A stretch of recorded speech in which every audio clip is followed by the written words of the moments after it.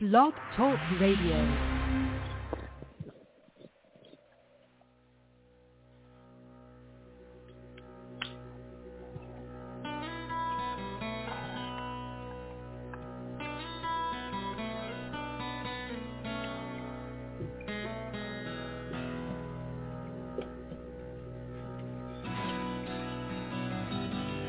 Welcome to T2R Radio. We are pleased to bring you interviews with people in the entertainment and music industry, discussions and recaps of the 4 remaining daytime soaps. That's The Bold and the Beautiful, The Young and the Restless, General Hospital, and Days of Our Lives, as well as various other shows. For upcoming and previous shows, check Take2Radio.com. That's with the number 2. And you can find us on Blog Talk Radio, iHeartRadio, iTunes, and other streaming apps. Follow us on social media at Take2 Radio, and thanks for listening. Hey, good evening, everybody. Welcome to Take2 Radio Soaps and Review. I'm David, your fill-in host for this evening.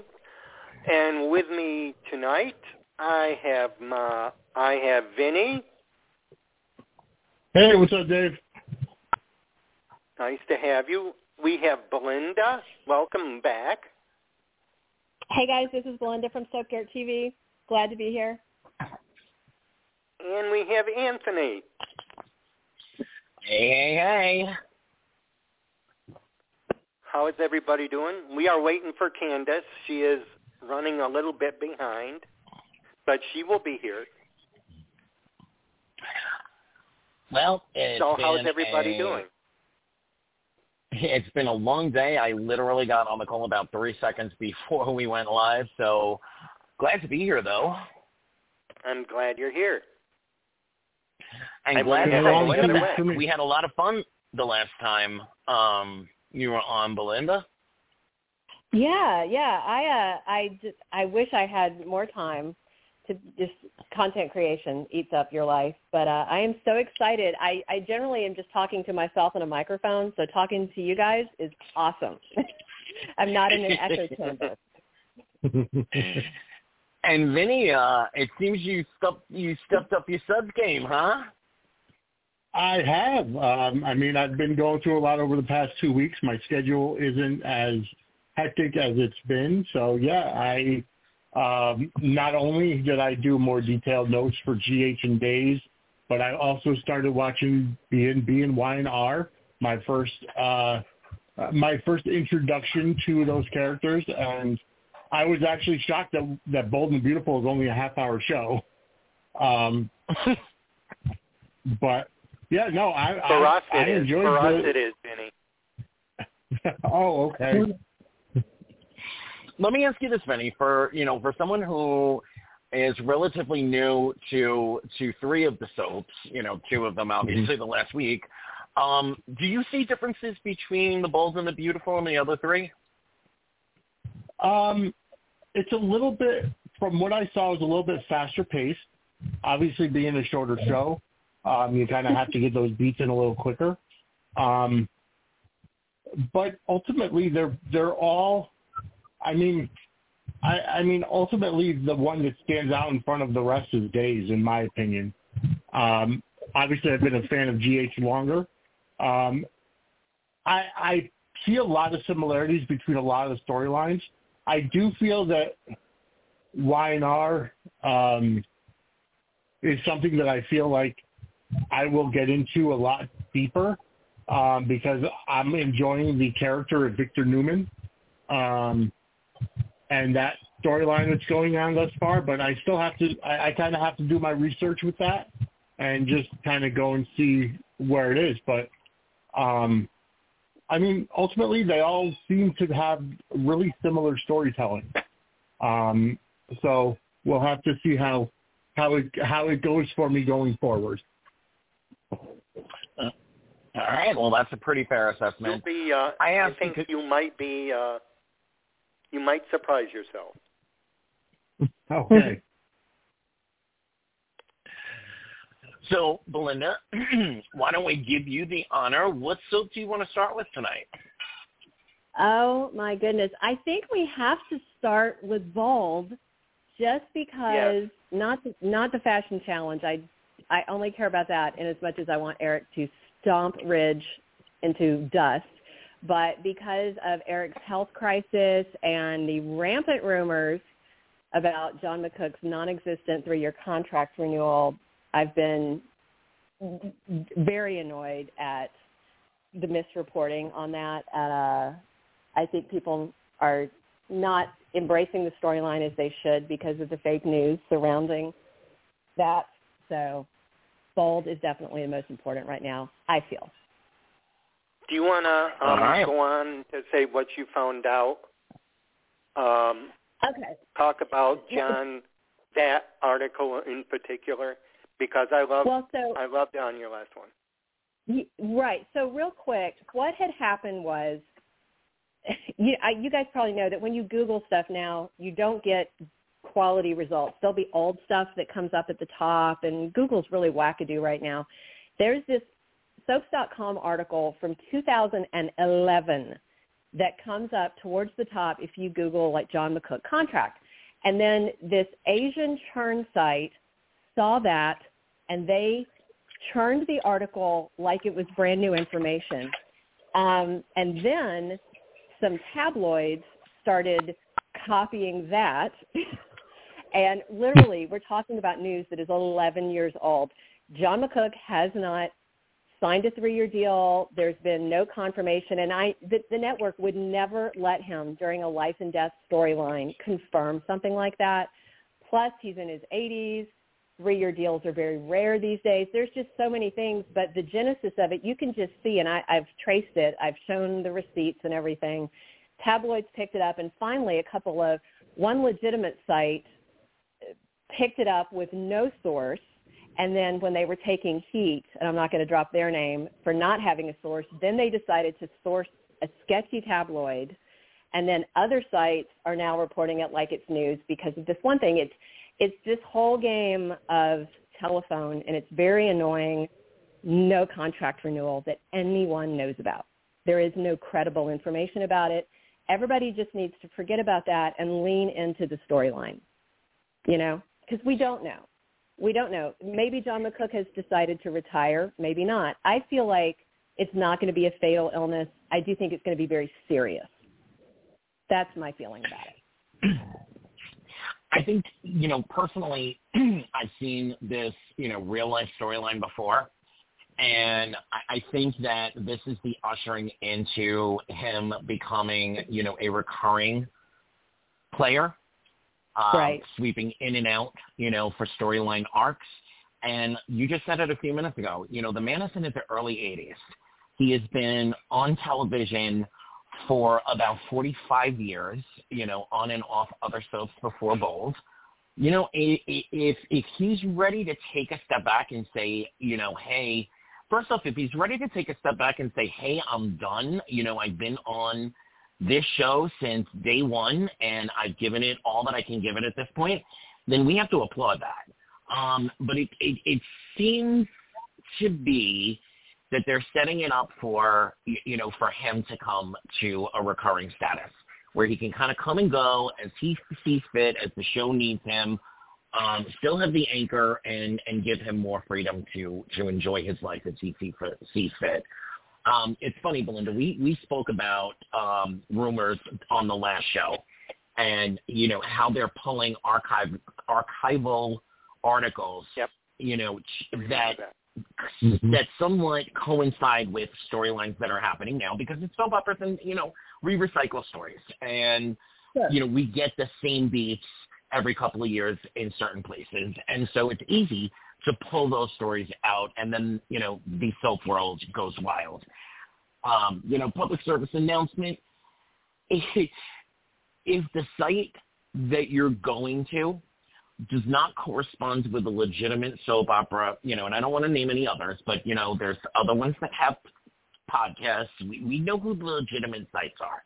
If it's not one of those few legitimate sites, chances are, and I'm talking high chances in the 90s, that it's fake news or it's a recycled story from years ago. And honestly, we really just have to take take the rhetoric down a little bit, take the frenzy down, and like Belinda just said, enjoy the storyline, because honestly, there's some really good writing and some really good acting going on right now. Very well said. There is. Yeah, absolutely. David, And I want to just add on to that, what you were saying about enjoying the storyline. Honestly, that in general, pulling back the curtain has ruined a lot of entertainment, because there's too many people that want to know the behind the scenes rather than just enjoying what's on the screen. It's happening. It's happened to wrestling too. It's like whose contract is coming up, who's not really who their character in real life.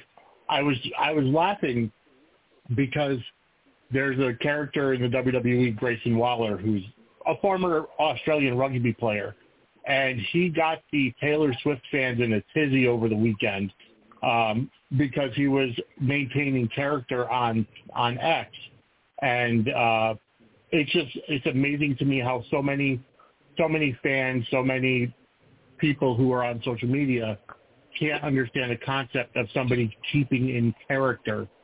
And that just ties right into the dirt sheets, as I call them, but the rumors and the people that just want to get themselves heard, so to speak. And it hurts all entertainment.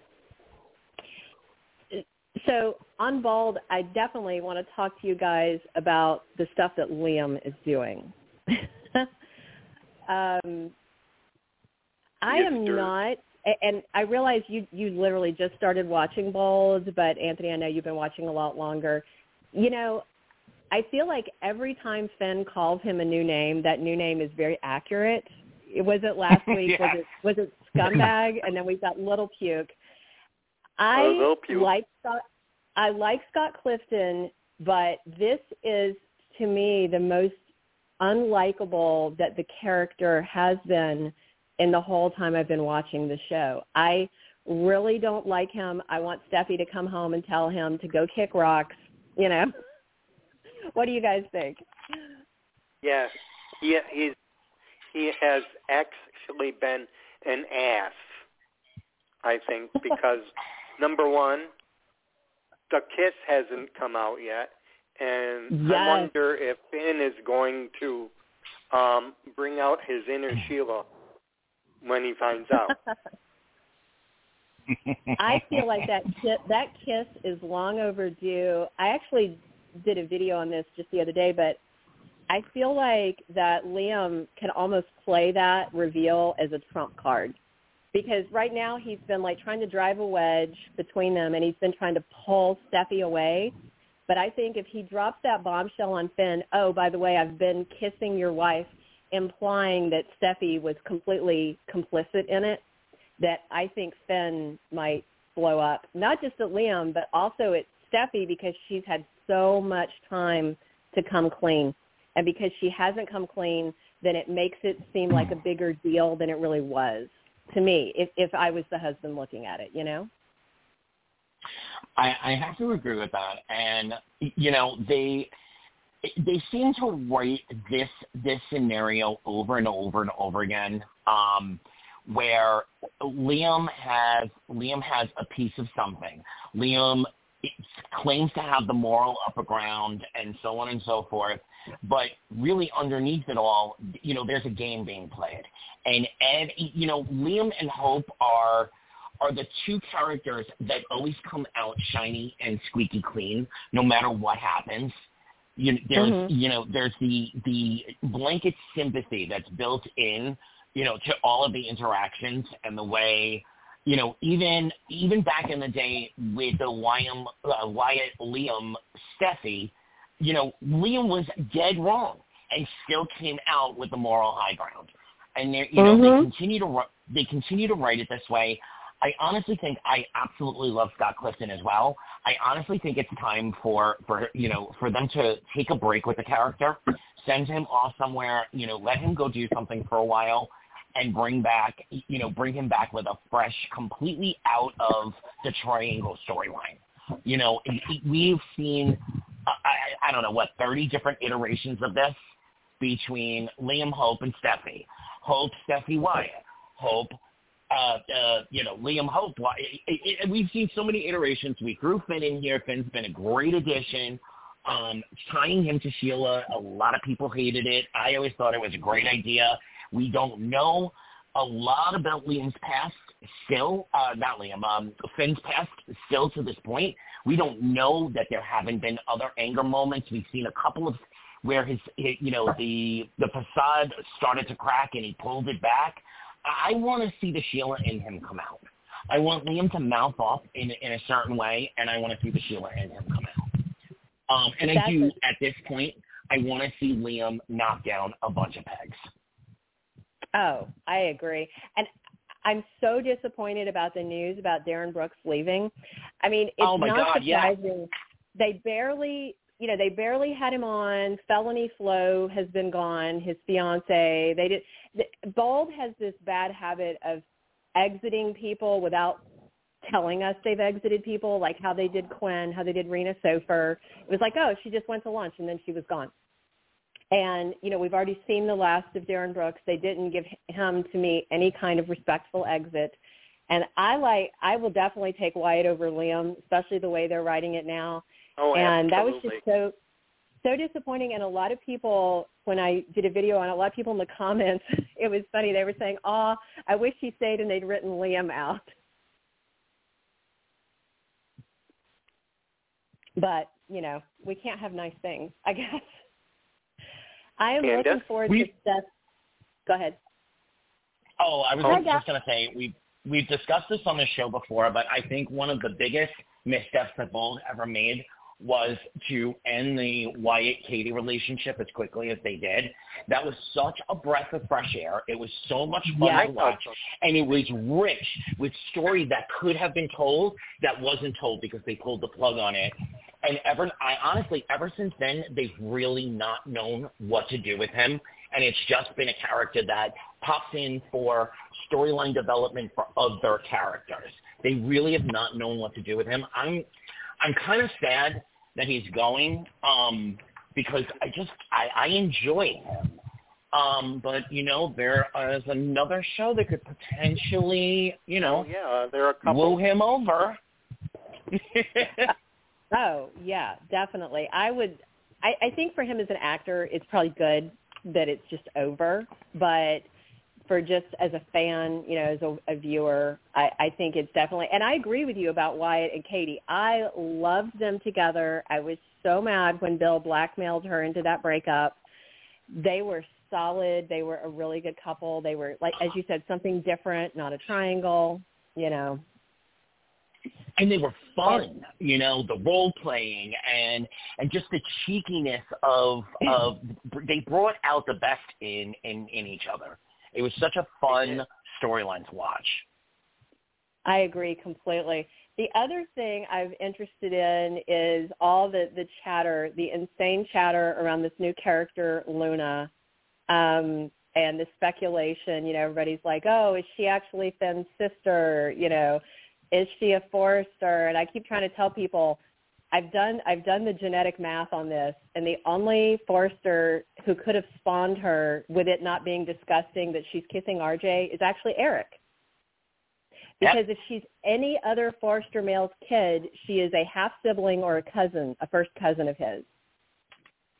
And I don't, as much as Eric was a horn dog back in his day, I don't think so. It's just so weird that Lee Finnegan is so worked up about her sister being a gift shop slut. It's like, okay.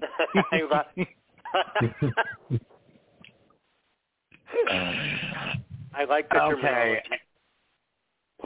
And the Young and the Restless crossover? Yeah. We'll see. I hope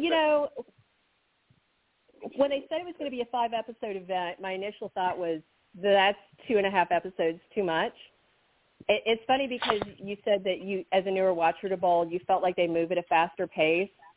As a longtime watcher of Bold, you'll find that that's not true. What happens is they move at a certain pace, but then they repeat scenes wholesale. Like you'll have a conversation on Monday, same conversation on Tuesday, same conversation on Thursday.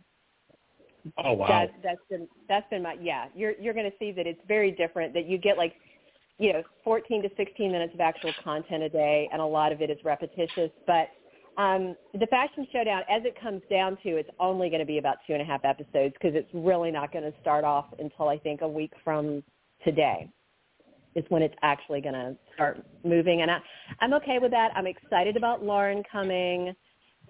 I like Esther. I love Kate Linder. It's kind of a random choice, but I like it. I'm very interested to see if Marie Osmond is going to be doing a German accent as Countess von Frankfurt. That when I hear that, it just makes me think of Rocky Horror Picture Show. And then we have this French singer coming as well, Elsa Esno, if I'm saying it right. So yeah, I'm excited. I just really want Eric to win. Candace? Hello, everybody. Hi. Hello. Hey, Candace. So, Hey, Candace. all right, so there's, hey, guys. Okay, so you guys are talking about all the news stuff, and I just want to say this. So for Elsa, it's funny because I met her 2 weeks ago in New York City, and then the following Tuesday she just dropped that announcement. I was like, really? Like, okay, she could have told me, but, I get it. Secrets. With Darian Brooks. I know where you met her. Yes. With Darian Brooks, I mean, it was the news that I think most of us was waiting on. Yeah. Because, when he said about noticing him in the opening credits, I'm going to be completely honest, that wasn't when I noticed that he wasn't going to be a full-time. I think you guys mentioned it earlier, is like when they had Felony Flow, when Katrina wasn't coming back, Denise Richards wasn't coming back, and with Renna, I think that's when I was like, oh, yeah, they're setting something up. I'm going to miss him because, to me, he was the Spencer man that actually made sense at times. Oh, yeah. And who didn't have, quote-unquote, an agenda when it came down to his relationship. Because I can honestly say this. I liked it him and Hope. I liked it him and Steffi. I like, you know what I'm saying? Instead of, okay. And him and Sally.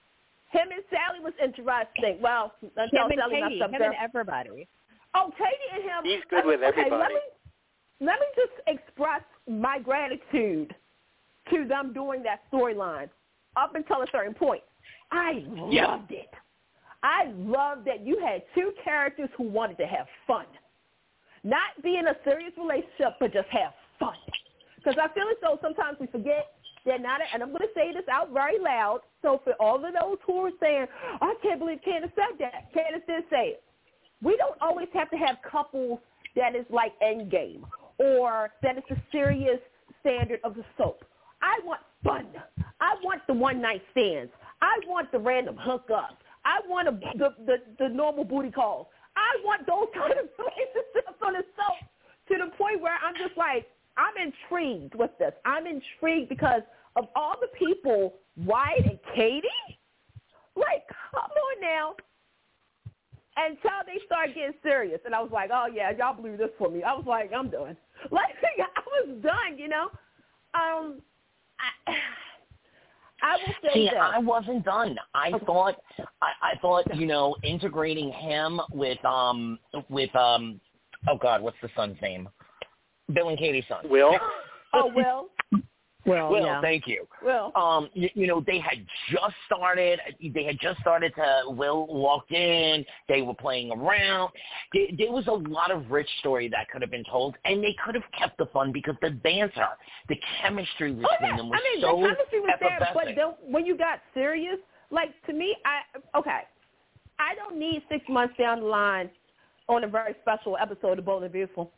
Wyatt and Katie, Wyatt says that he loves Katie. Okay, you can say that, but at the same time, don't make it serious to the point where it's like, are they really in love? Like, are they, like, I don't know. It's just I was missing that fun without the drama. But, to me, the best scene of the Katie Wyatt scene, is when Bill found out. Like, Bill says, do you have a man in here? Wait a the way when Katie said, "Oh, you have no idea," and I'm just like, "Yo, Bill doesn't know that Katie's getting fun by his own son." I'm like, that's soap. That is soap. But I'm going to miss him because I think there was some missed opportunities with Wyatt, other than being a sounding board. But I feel as though, I'm going to be honest, when he did that little crossover, whatever they want to call it, on the Young and the Rustlers, I kept questioning. I was like, could Wyatt come over to the GC and add to the younger set, you know? But it's, and that's my theory.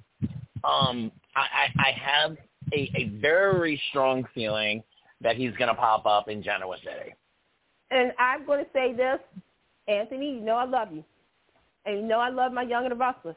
You know I'm a CBS girl through and through. I do not want that to happen. I'm going to tell you why. I look at what they've done to Sally on the Young and the Rustlers. Yeah. And y'all have no idea. When I saw the promo, this week's promo, I said, "Are you serious?" I went back to look at old Bold and Beautiful episodes, which is on YouTube. Shout out to them. And I'm eating my popcorn, and I'm like, where has this Sally Spector Jr. gone? Where has she gone? Yep. Where is this girl that had the feistiness, had the sassiness, and wasn't going to let just like, you know, she was a little conniving. We all know that. She was a schemer. We all know that. But where has she's gone? And I keep thinking, okay, spark. She lost that fire, that thing that keeps us going. And I was thinking about Wyatt. I was like, why could come over and be kind of something towards Abby or to Summer and then I stopped and think, I was like, no. If John Light and Aswell Turns was still in the air, oh heck yeah, I'm sending him straight up to Oakdale. But it's like I'm like I said, I'm gonna miss Wyatt. I hope down the line we'll see him again. It sucks because this is 10th anniversary year. That's another thing. But I wish him well. And I hope to see you soon, Derek. I really do, man, because you are talented and you're funny as I don't know what. And you need your own sitcom besides Blue City. Absolutely. So, Candace, let's roll this. Just as you were coming on, I was asking about the crossover. Are we going to see it or not? What's your theory here? Bo, we need to have a serious talk. Brad Bell, Josh Griffin. Mostly you, Brad. You need to be the one to do it, Brad. You need to pull the trigger. Literally, pull the trigger. It's been leading up to this moment where, okay, y'all do these little crossovers here and there, and it's also canned and stuff, but everybody is biting their lip to the point where some of us actually had a lip bleed. I ain't going to say no names because I, respect people. But if you don't do this, then I've lost all faith in Lauren ever finding out Sheila's alive. Because this is the thing that with this is because usually now I will say this. Though is that soap. Days are starting to pick up on it. Bold and Beautiful sometimes doesn't tell you everything that's going to happen, which I appreciate. That's an old school William J. Bell trait. But if we don't do this now, then it's going to be that point where do you even want it to happen? And you can't say, Brad, that you can't because you've had Lauren on the Bold and Beautiful and you have had Sheila. Y'all need to go ahead and just cross their roads. Let's go. Let the fireworks begin. It has been years in the making for Lauren to see Sheila and have I so want the scene to be where they're at what's the place that Sheila's working at again? I want to say Diego. Il Giardino. Thank you. Il Giardino. Where Lauren and Eric are talking. Eric leaves out. Lauren is there in the restaurant. Sheila starts panicking, sort of like a throwback to when that scene when Scotty, Lauren, Sheila, and Eric was together when Scotty found out that Sheila was the new Mrs. Forrester. I want something like that to happen, where like Lauren is like in a state of shock. You have Esther there, which I was like, hey, I was like, go ahead, Esther. I said, go ahead, Kate Linden finally coming on the Bold and Beautiful. Go ahead, girl. But it's like, this has to happen. If it, like I said, I need for it to happen. It's 5 episodes. That's the thing that's scaring me. It's 5 episodes. Trigger, so, but I will say this. Oh, okay, go ahead. Sorry. I was just going to say that I would like to see it happen. I think it would be amazing.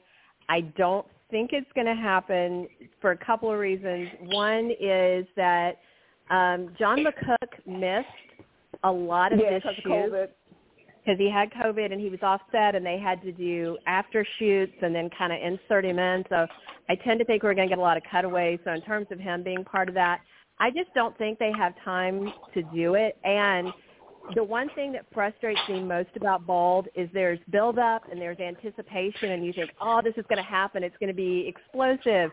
And then it's not. It's a fizzle. Like they build, and then they just poop out on us. They don't do big, explosive finale kind of things for storylines that they do on the other soaps, which is one of my main frustrations with Bold.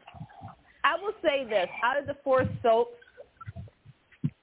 I will say Bold still does certain things that the other soaps don't, because I'm going to use – I always do this. Bold does the shock better than anyone else. Well. Yeah, because the fact is we was all tricked that Finn was dead. Yeah. Right. Yeah. Before that, we didn't know about Maya. Right. We didn't know about Sheila being Finn's mother. We didn't know. They do shock so well to the point it's like, wait a minute, what just happened? Like, okay, let me sit myself down and recompose. Like 2 years though. Every 2 years, like when they brought Sheila back, like I was like, whoa. You know, back years ago, it was like, holy crap, when she just walked in, it was like, wow. I'm going to say this. It was Finn back-to-back because last year obviously was Finn, Death, come back, right? This year, I mean, I'm just going to give it to them, it's Hope and Thomas. That was kind of a shock that they actually went that direction, right? I think for me, I think that's what's throwing everybody off is 5 episodes, because I can totally see that if, quote-unquote, the last episode and the last moment, that's when you give your hope up. You know see Lauren, see Sheila. Yes. If for some reason they were having Il Giardino cater the fashion showdown and Sheila shows up in her apron. That's what I want. I want that where would be it's one.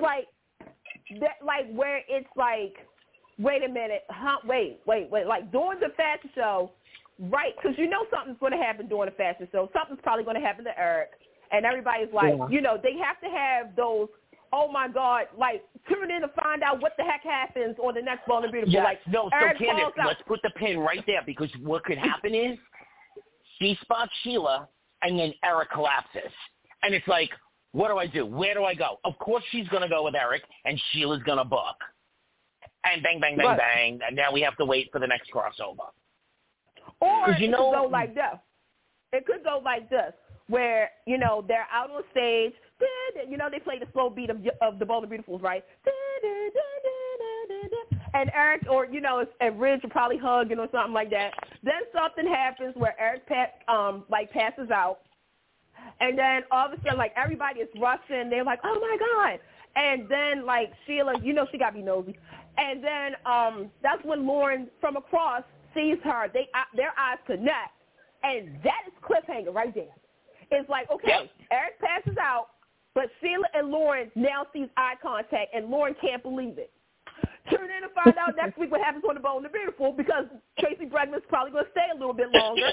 Like, you know, that's what I want. I mean, like I said, it has to happen to a point, because you can't keep doing these little crossovers and not have that happen. Address the situation. And I agree with you. When you do, because there's another soap. Oh, go ahead. No, I was just going to ask, as this was the first week that I actually watched B&B and Y&R, because I had the time to, I'm wondering what the deal is and why people are up in arms that Sheila and Deacon are seeing each other. Because, like, I'm getting the vibe, I'm understanding that Finn is Sheila's son, but he doesn't want to have any, or he has a soft spot to her, but nobody else wants to have anything to do with her. And Deacon's daughter doesn't want anything. You probably need to go back and, like, read a summary because a lot of listeners aren't going to want to hear the recap. But the 2 cents is Finn's her biological son. Lee raised him. Sheila was shooting at Steffi. Finn jumped in front, caught the bullet. Sheila then shot Steffi. Everybody assumed Finn died. Steffi was actually alive, and they had this whole big reveal in Europe where Finn showed up, and Steffi couldn't believe it was really him.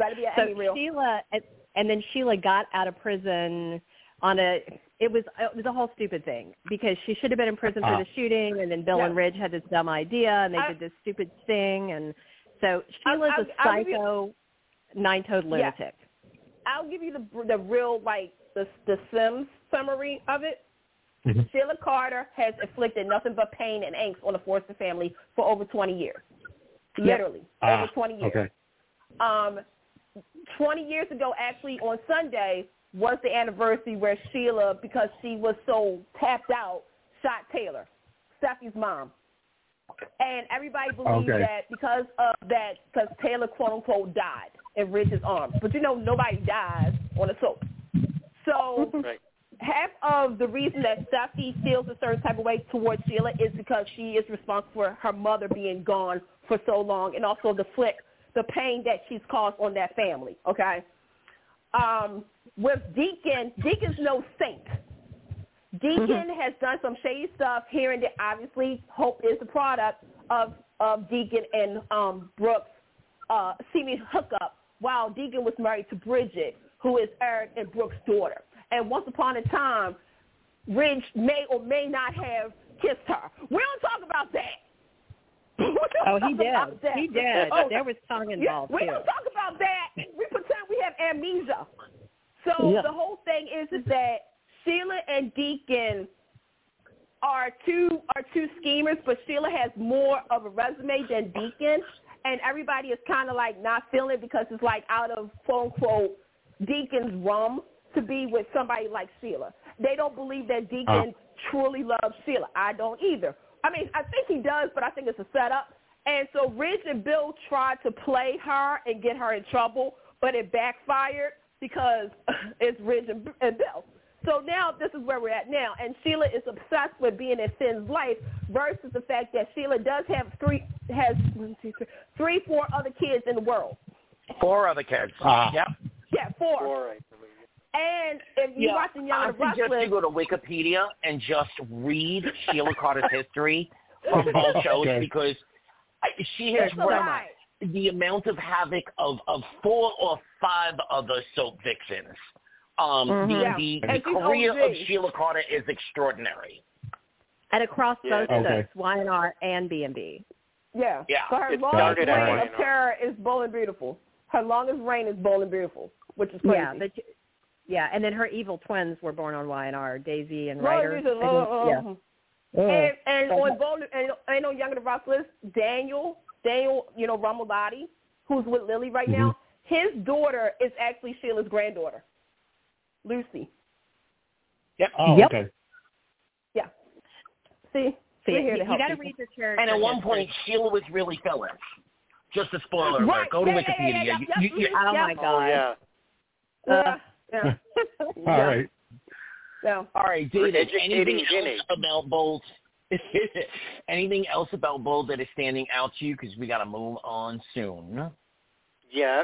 I have a question for you. Do you think Lee is telling everything? No. You think? No. You think it's just? I can't believe it's just that her sister had an affair with the doctor that she was working with. I think there's more. Okay. Do you think there's more? this is such a recycle. Okay. Hey, Bold and Beautiful, I need y'all to stop because okay. So Lee has a niece who's working at Forster, right? And Lee is all upset because her niece is like a wild child, quote unquote, right? Okay. So she hey, says. Bo, I've seen this before when you had Sasha and Maya and Nicole. So I think 7 minutes, Sasha. Yeah, I'm Miss Sasha. Oh, Sasha and Thomas. Ow, Sasha and Wyatt. Oh, Lord, Jesus, take me back. Okay, sorry. Nicole and Wyatt. I'm sorry. I was robbed so many times. Okay. I think Lee is Luna's mother. Yep. I think Lee stepped out Yep. with Jack after Jack did something with Sheila. I'm going to say that Jack and I think Jack and Lee stepped out on their relationship. Jack was with Sheila, and Lee found Dr. Michael Maloney or something like that. Hey, Michael Maloney, by the way, if you're listening. That's where I think they're going at. I think Lee is Luna's mother with. See, now if I was writing this darn show. But what wasn't the whole thing with why Lee was open to adopting Finn because she had infertility? After she gave up that baby. Yep. See, I actually she had a complicated birth, and she couldn't. She had a complicated birth. It screwed her up. She couldn't tell Jack because she wasn't going to admit that she stepped out, and her sister took the baby. And she's probably the one that stepped out first. No, because Finn is older. Wait a minute. Finn is older. Yeah, okay. Finn is older by quite a bit. I tend to think that if Luna is closer family, that Jack couldn't keep it in his pants because we know he couldn't keep it in his pants. But she doesn't have to be anybody extra for me, but I'm sure they're going to go there. My frustration with the whole Luna thing is that the beats they're playing right now with RJ, it's really ticking me off because Zende could have been doing exactly what RJ is doing, working with Eric, and they didn't need to bring him in. And every time they call him the golden child and the most talented of all of them, and how he got Eric's talent, I don't know how that works by osmosis because they're not genetically related. Thank you. It's so freaking frustrating because he popped out of Brooke's hoo-ha. You know, he's fabulous, and it's. They could have done the same storyline but done it with Zende, with a minority character that we don't get to see enough of, but they bring in RJ, and it's nothing against the actor, Joshua Hoffman. He's fine, but we didn't need him, and I don't need to hear more about fabulous things falling out of Brooke's under. They miss so much with this character because, first and foremost, okay, you replace RJ with Steffi in the sense of, quote-unquote, trying to start something with the parents. Okay. And luckily you ducked out of the parent trap storyline. Thank you, God. But you still needed something to do with RJ. And here's the thing. I'm going to say this, too. For everybody who keeps saying, these shows need to have a younger set. Yes, they do. But again, when you have a younger set, you just can't have them being around. You need to really utilize them fully and not just because. To me, RJ should not have even been in the storyline. Right. Yes, he should have. Yes, he should be connected to the family, but have him do something outside. Like, you had something going. Why couldn't he be a social media, person? Why didn't he take a job? I'm gonna be honest. Here's some drama. Here's some drama. Him going ahead and taking a job at Special Publications. Oh my God! Right there, little drama, not a lot. Okay. But he's outside of the fashion world. I agree about Zende, but this is my problem. Zende, just like Paris, just like Carter sometimes, shout out to my brother, they are just there just because. But with Zende, you would have more interest because, like you said, he's adopted into the family. He does have talent to be a designer. Now, Bold, if you really wanted to do this, let's go there. If you couldn't do Zende, do Thomas. Because Thomas would have been really in a really interesting position of, okay, my grandfather sees something that my father doesn't. It's the old tale of how the show started with the father and the son thinking he can overrule the father. Now you have Thomas, because here's the thing. Rich did not give Thomas the time of day. But imagine if Eric kind of sees something in Thomas, and Thomas finds a new respect for Eric. Instead of Thomas and Hope, like the obsession, because that's sometimes how I see it, you could have Thomas actually being prepared to take on his own father. That's a story. That is a story that I would be interested in. It's like, oh, shoot, Eric is grooming Thomas like he was doing with Ridge. Ooh, all right, I'm going to step in here. Before we move on to another show, I'm going to step in here with my two biggest pet peeves with both. I have mentioned them throughout the years on this show, but it bears repeating. My first biggest pet peeve is it's L.A. It is L.A. We should have a lot more day players. We should have a lot more flings, hookups, casual meetings.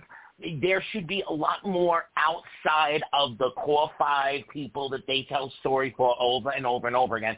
Not that I don't want those people to have a story, but they can interact with other people. They're in L.A. They are in L.A. with the 5.7 million people. They're in L.A. That's my biggest pet peeve. My second pet peeve is in all of the Ridge, Eric, Ridge, his kids, Eric with Ridge's kids. Never once do they ever throw up, well, hello, you're not actually my biological son. Or that's not actually your dad. You know, like nobody, not a single character ever throws that up, and that annoys the crap out of me. I mean, I agree with you on that. Yes, they need to remind people that he's a Marone.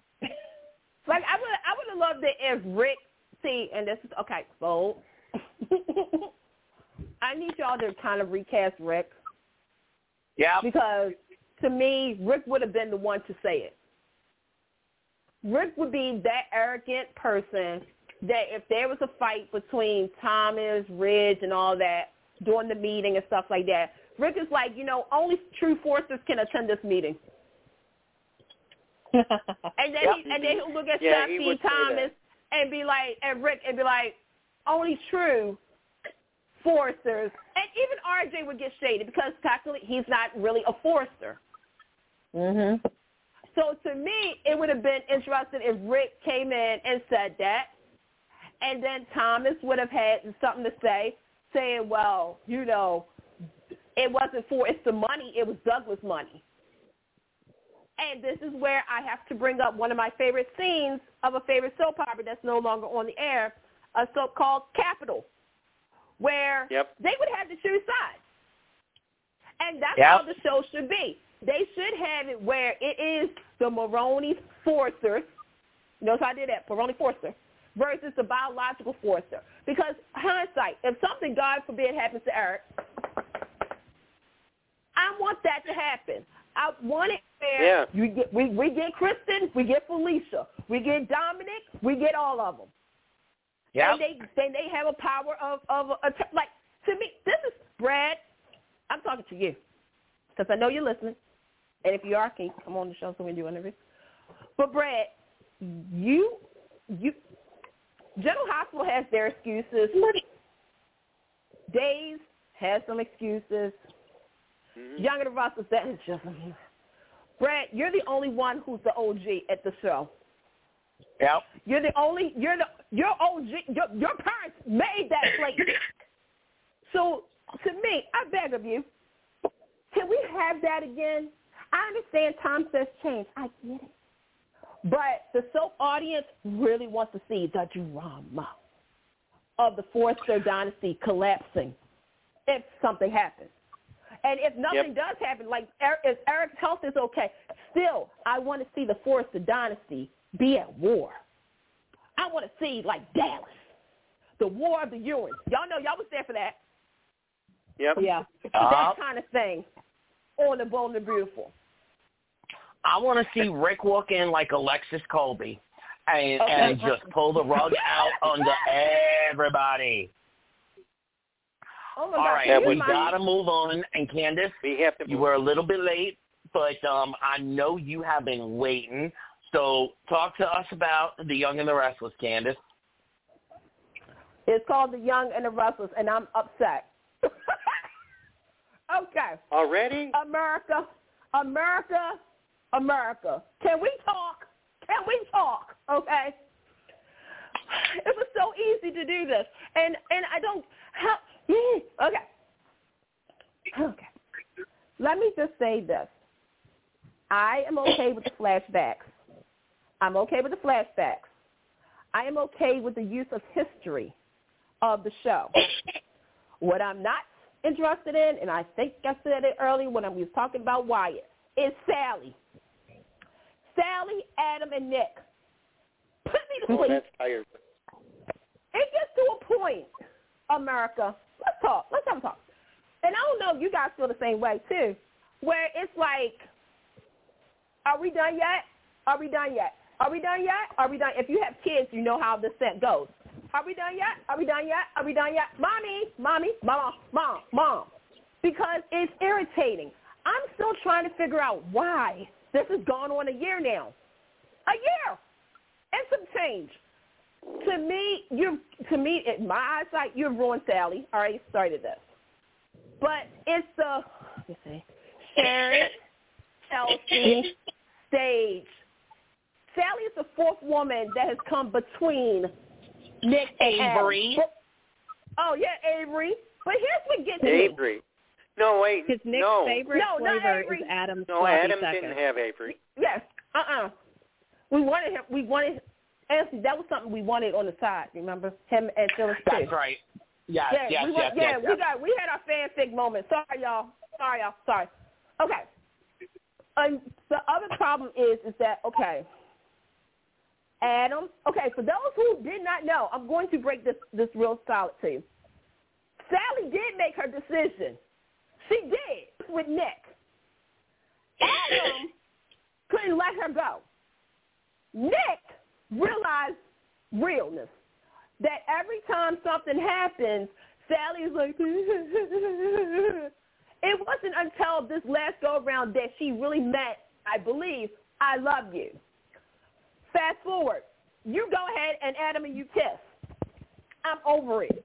I am over it. I saw like I said, the promo. She's going to make when Nick said, make your decision, I was like, and it better stick. I literally felt like I was in a promo. It better stick. Because this whole going back and forth thing is getting really ridiculous. And Young and the Restless writers, because y'all all back now, thank God. Adam and Nick over a woman, their sibling rivalry, it's starting to play out now. It was cute 20-something years ago. It was okay 10 years ago. But this isn't – I'm over it. I'm over the cycle. Can we please end and move on? Can we move on? Find somebody else. Not even find somebody else. It's just like – because I feel as though – all right, I'm going to say – okay. I feel as though with the character of Nick is sort of the alternate version of Wyatt. He's there. He's a sounding board. He's there when Victor calls him or Victoria, and he just wants to irk Adam. Other than that, you got nothing, right? Okay. Candace, let me ask you a question. What does Nick do? Look fine. What's Nick's job? He runs the New Hope charity, and then he's also supposedly helping Sharon run this Cameron Kirsten company. Oh no, I know mostly he's just rich. Though. Well, no, what we're kind of saying is that they don't showcase Nick like you see him with scenes with Sharon, but mostly they use him to irritate Adam. Him being the sounding board for Victor and Victoria. Yeah. You don't see like him and Devon working. Or it's sort of like, okay, focus your energy on the fact, take Nick out of this all the time, because that is one of the crucial things about now with soap couples. you can't show them individually versus together. But when you do show them together, you're only going to get one side of that couple's life versus both of them, if that makes sense. Because with Nick, I feel as though, like, okay, he's fine as I don't know what, but you have him with Sally fighting with Adam. Again, it's boring. It's like getting to that point where it's like he didn't, like, when he didn't know that Phyllis was alive. Like, to me, I want to see more Summer and Nick scenes. I do. I want to see. Yeah. I'd love to see a real Nikki. I'd love to see a real Nikki and Nick scene. Oh yeah. Mhm. I actually do want to see Devon and Nick. And Christian, we don't even know where he is. And actually, it's time to bring Faith. It's time to bring Faith back with a little bit of an age adjustment. Let's source her and bring her back too. Well, here's the thing. They did that. Did you forget? No. Yeah. They just did it badly.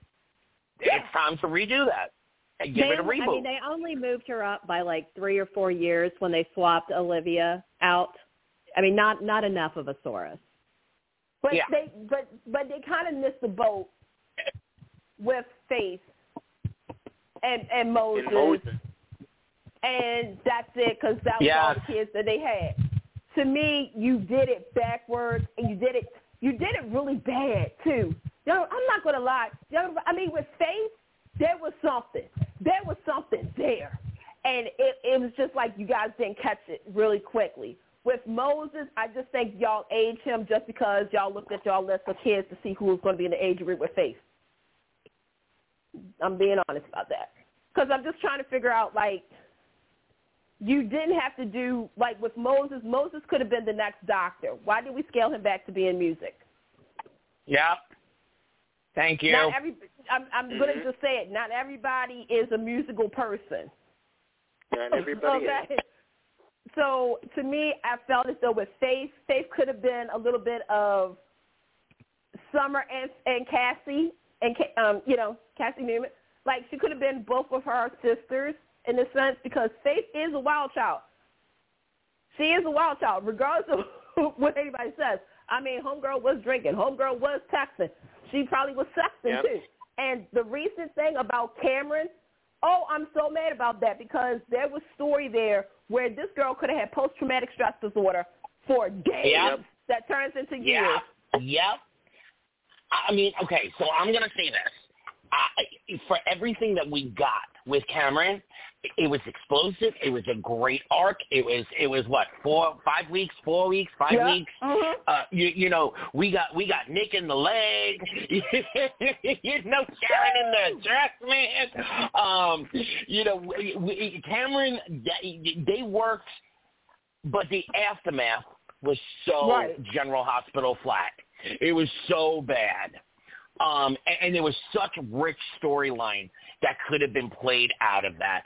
And honestly, it drives me absolutely insane that we are having the same conversations. We're having the same, angst between Nick and Sally and Adam. I'm sorry. I know Mark is hot. He is hot. I'm gay, so I can say this. I'd lick him like an ice cream cone in the middle of July. However, he does not have to be on. He does not have to be on my screen 9 days out of 10. There's a time to pull back and say, you know what? We have been doing this storyline for 25 years. It was Nick, Victoria, I need daddy's attention, blah, blah, blah. They milked that to the point where there was nothing else they could do with that. Oh, bing, bang, boom, there's a kid, Adam. Adam we never heard of. Now we got the whole dynamic all over again. It's been, like Candace just said, 15 years of interchanging women between Nick and Adam. And they have a moment where they're ready to kill each other. Then they have a moment where they reconcile, and they'll never be best bud brothers, but they accept each other for who they are. Then the next Pretty Little Woman comes along, and we're back in the same storyline. No. Yep. And there's a family. Don't forget the family crisis because, all right, hey, Young and Restless, I will give you this. Well played. But, Josh, I've seen it before. So you have Victor, who is, quote, unquote, sick, right? And, of course, the first person that noticed was Victoria because she couldn't get her way. Then she goes ahead. Then you got Adam, which, by the way, that was my freaking scene when Victor just blurted out, say, all right, so you Nicholas. And I'm just like, I was like, why do I think I know where this – like, that's when I knew where the storyline was heading, right? But, of course, you got Adam blabbing his mouth to Victoria and to Nick and everything, and then the siblings are coming together because they feel as though something's wrong with father. But I keep looking at Adam, and I'm like, baby, honey bunches of oats, you aren't this – you got to be smart. You have to be smarter than this because, to me, you should know your father well enough to know that he is psyching somebody out. How is it, Adam, that you out of the kids? And I'm talking, I'm excluding Abby, because guess what? Abby's in her own world. She got her own money. Jackie still owe her $10,000, by the way. You don't need, Abby is on her own. She is the Newman that I'm just so happy for. I am. Me too.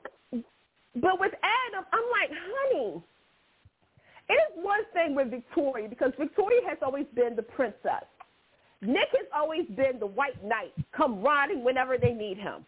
But Adam, you are supposed to be your father through and through. And if you don't see what's going on, I have no hope in you, literally no hope for you whatsoever. Because to me, this is, again, a problem with Adam, and I've been very vocal about it. In the last couple years, and I don't know if this is a writer situation, because I'm going to bring up something in a minute, but you've had Adam be the Charlie Brown to the Newman's football. Yeah. Y'all seen Charlie Brown and Lucy, right? Okay, so y'all know every time Lucy puts the ball down and Charlie Brown is all confident and it's like, oh, yeah, I'm about to do it. Lucy takes the ball away. That's literally Adam and whether it's Newman Media, Dark Horse, Chelsea, whoever, Victor, they take the ball away. And it's like the whole, oh, shucks, Adam, like you couldn't see that a mile away. I need for them to write Adam better and smarter than this, because him trying to get his father's approval is such, I get it, but at the same time, how much can a man take and just say, you know what, I'm done? And I need for that scene to happen with Adam. Let's let Belinda weigh in here. Belinda? Yeah. I'm kind of fine where Adam is trying to rebuild trust with the family, and I do think that he is legitimate, at least for now, in his desires and his sincerity. What's really rubbing me the wrong way is Nikki being constantly in this crap on Adam mode. Victoria, I expect it from, but even the other day when she, was trying to blame stuff that was happening at Newman on Adam, and Victor's like, no, don't try that, But Nikki is so laser focused on Adam. She's not even seeing Claire come for her, and Claire is coming for her. I'm coming for her. But it's just every scene. I feel like Nikki is so shrill and so awful. And if she had ever showed Adam 1 ounce of kindness, like she is a wicked stepmother to him. Yep. And she's not like that really with anybody else, maybe Diane Jenkins, but she rubs me all kinds of the wrong way. A small case back when Justin Hartley had the role. There was that little small hole where she was at least halfway decent to him. And David, and I understand the history and why she doesn't want to trust him, but at the same time, it's like she can't ever let him have oxygen. And to tell your husband, and for Victoria to tell her dad, you need to cut your son out of your life, is wrong. And every time one of them starts, it just, like Nick isn't telling Victor, cut him out of your life. Nick's like, I don't like him. I don't want to be around him. I want to punch him in the face. But he's not, like, trying to cut him out of their lives, I don't think. Here's the thing. David just brought up what I was going to say. We tend to forget about Chris Eager, who originated the role of Adam, the grown-up version of Adam. Yeah. We all. Oh, you remember when he was bisexual? Yeah. Yeah. Well, yeah. With Ray? Yeah. Well, that was, and yes. then you had Michael. Then you had Michael's version, which is a legend of the Adam, right? Yeah. Mm-hmm. And I love Mark Grossman. I do. But the Adam that they seem to forget, who had the most character development of them all, is Justin Hartley's version. Yep. Justin Hartley's version, I am sorry, is the textbook of what Adam is supposed to be, you know, he's the example of what Adam is supposed to be right now, mixed in with a little bit of something else. Because Justin Hartley's version, I'm going to tell you what it was. First and foremost, there was no ping-ponging. Him and Chelsea was ride or die. Chelsea and him had an understanding and whatnot. No, they didn't play a lot of Sharon in his version, but they had a mutual respect for each other because that was in dialogue. When it comes down to the siblings of Victoria and Nick, it wasn't all of this because Adam actually made amends with Nick, if everybody remembers this, and told Nick to look out for the family as well as Chelsea when he had to go to jail. Victor told Adam, out of all the kids, Adam is the one of strength.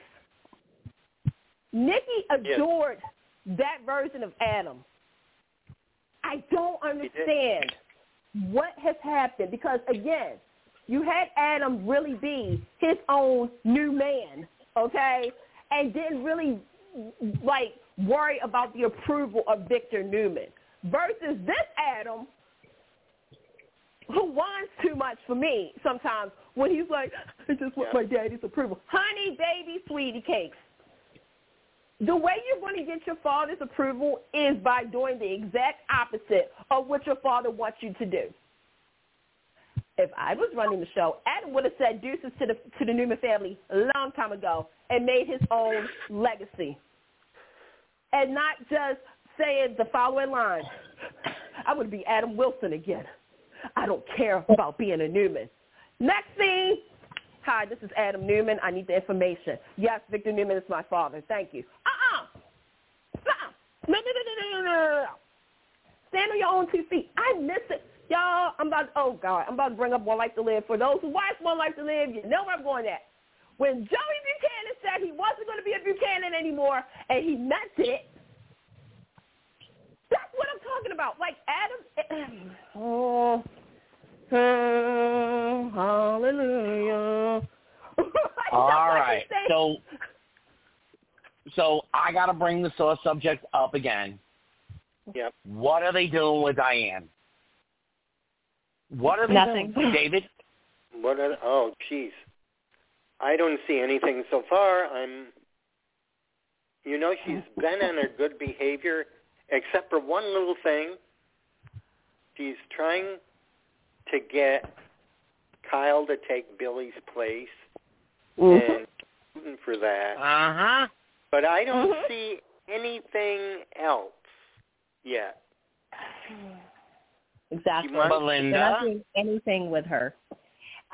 Everybody keeps saying things. I see some of the tabloids, oh, she's Tucker's secret wife and she's Claire's secret mother and just all this. And it's, you know what? They're not doing anything that I can see with Diane. I think they have truly and thoroughly reformed her. And, boring. I don't even know. I like her. I like Susan Walters. I love her on Vampire Diaries. I love her. She's so great, but they are underutilizing her. I wish she was conspiring with Tucker. I wish they were secret spouses, but I literally don't think they're doing anything but making her Mrs. Jack Abbott. Okay. There have been 3 missed opportunities in the last year and a half. 3 of them. first off, with the whole Phyllis storyline, there was a potential. Oh my God, there have been 3 missed storylines.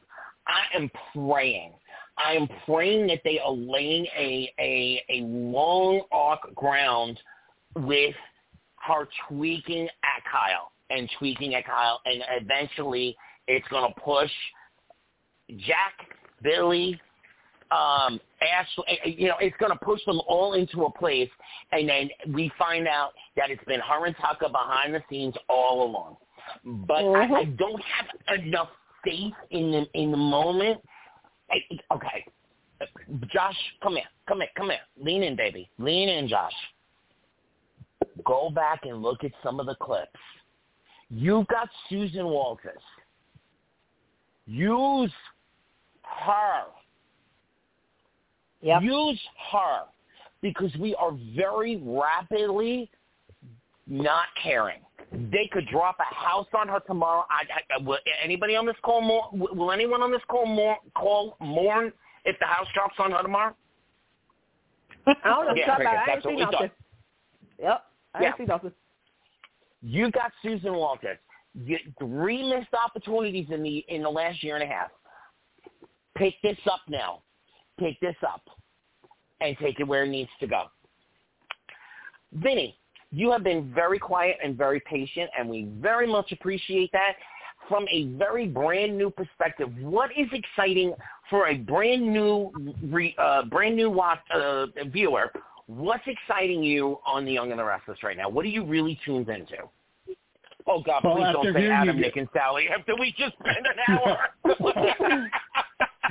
No, actually, I was going to the other direction. I actually love the storyline of Victor, of what he's putting his kids through, because I'm watching it and I'm like, being a wrestling fan, I'm like, I could see Vince McMahon doing this to his kids if the Sale to Endeavor didn't go through. Vinny.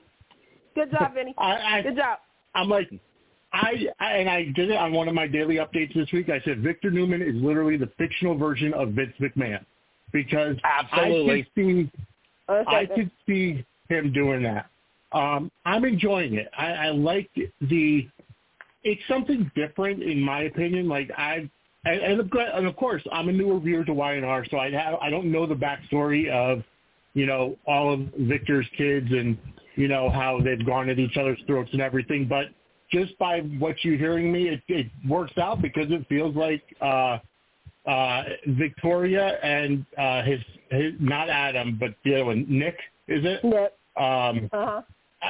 They're changing Stephanie, and they want to take over the business, and he's, and Victor's like, well, who's the one that's going to stab me in the back? But I'm enjoying that. I'm watching it just as a viewer. I haven't started taking notes on B&B and Y&R, because I want to get acclimated to the characters first. I want to get acclimated to the storylines before I actually start dissecting it and everything. But I like that, and that's my favorite storyline going as of right now going on.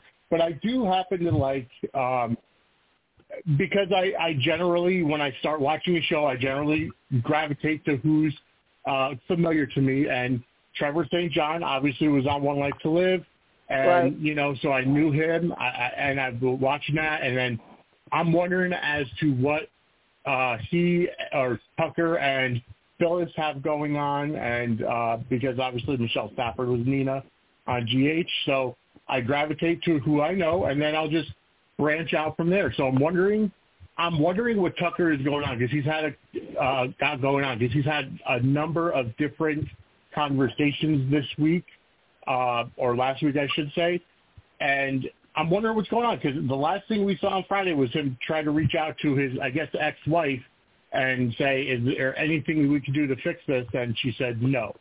So I'm anxious to see how that's going down. Mm-hmm.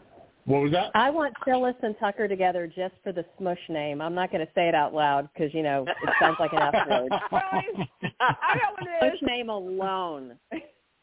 Yes. P-H-U-K-E-R. Got it, girl. Got it. Oh, God. Ew, what's Actually, I think that's a town in Thailand. I think it's David, what about kind of you? What's exciting you or annoying you about The Young and the Restless right now? Well, I gotta say, I understand Victor and what he's doing, but on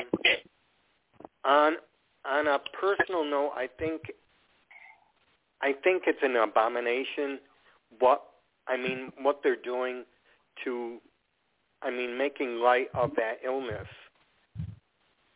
and that's even more vile even for him.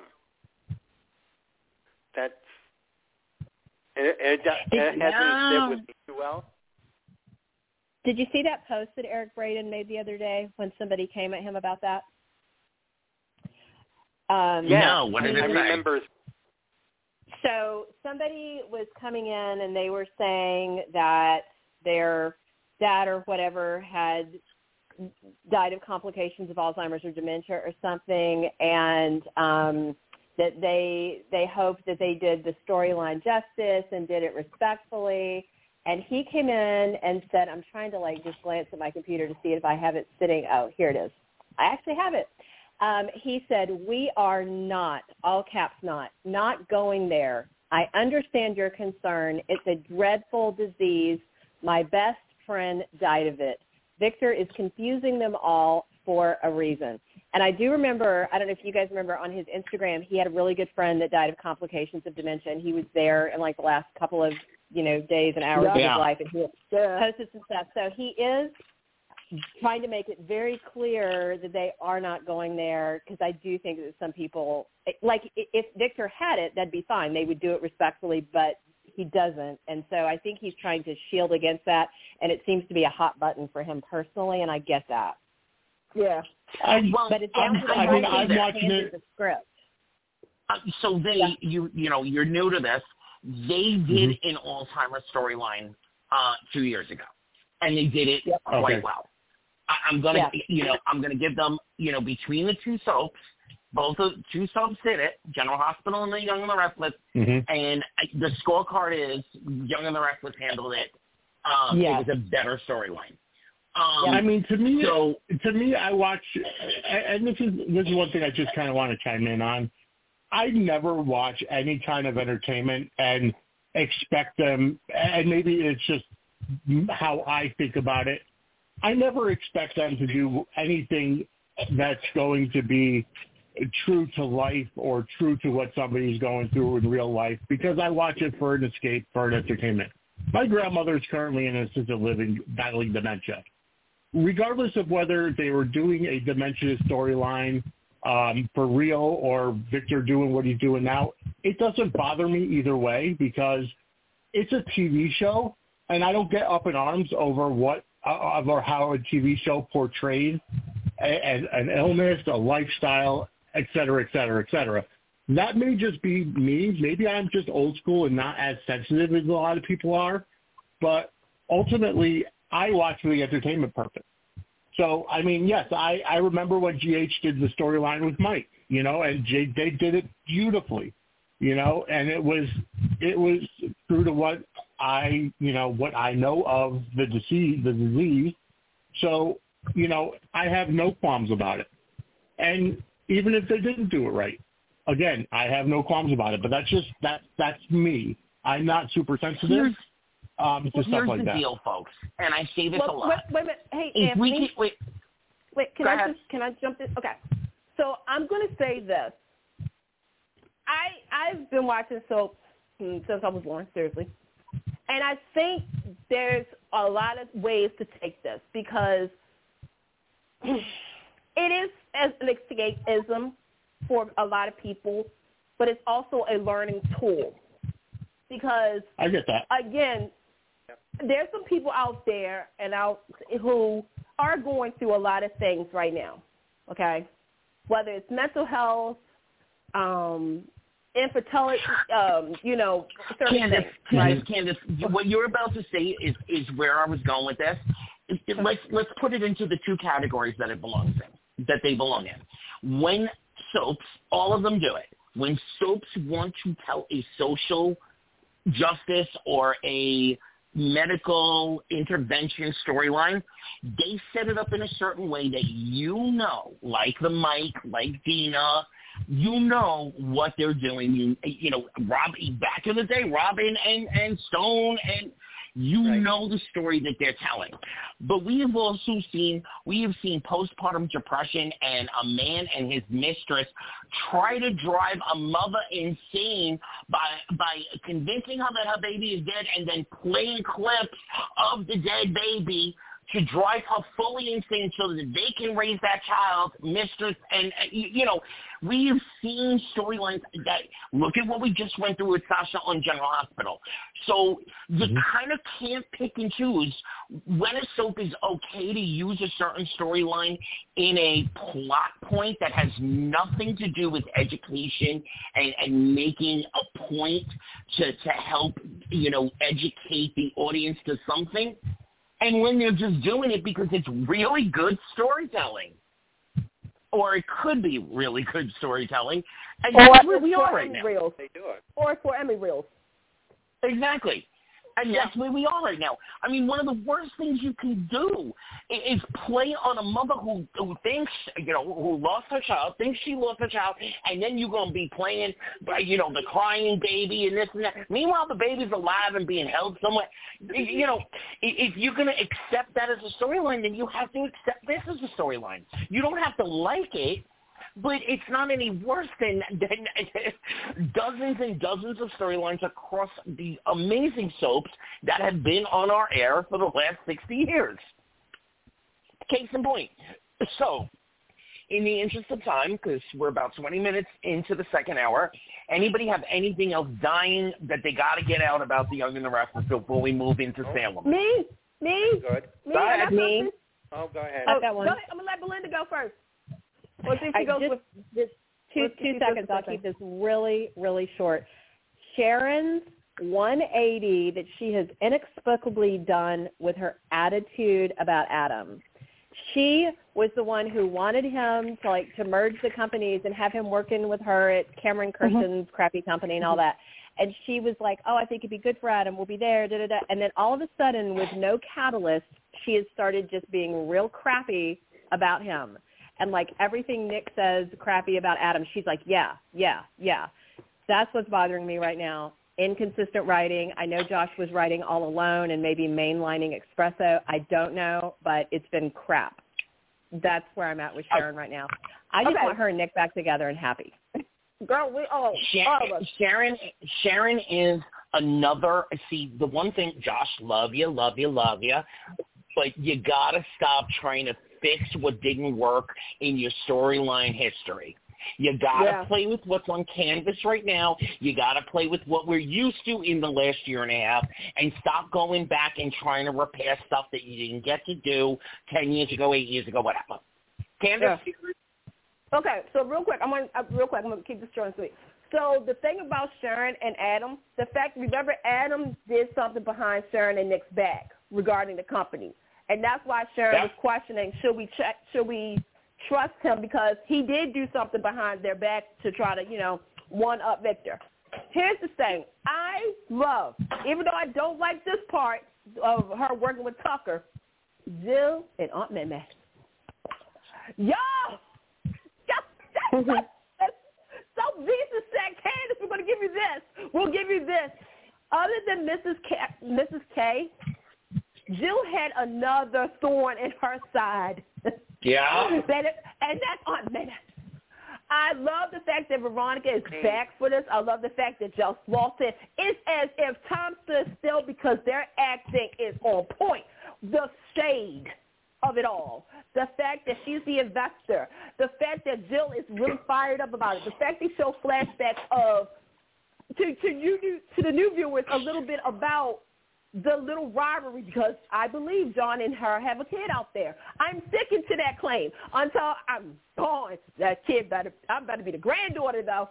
But it's just that rich history. It's like, okay, this is what was missing, and I love it. So that's actually what I love right now.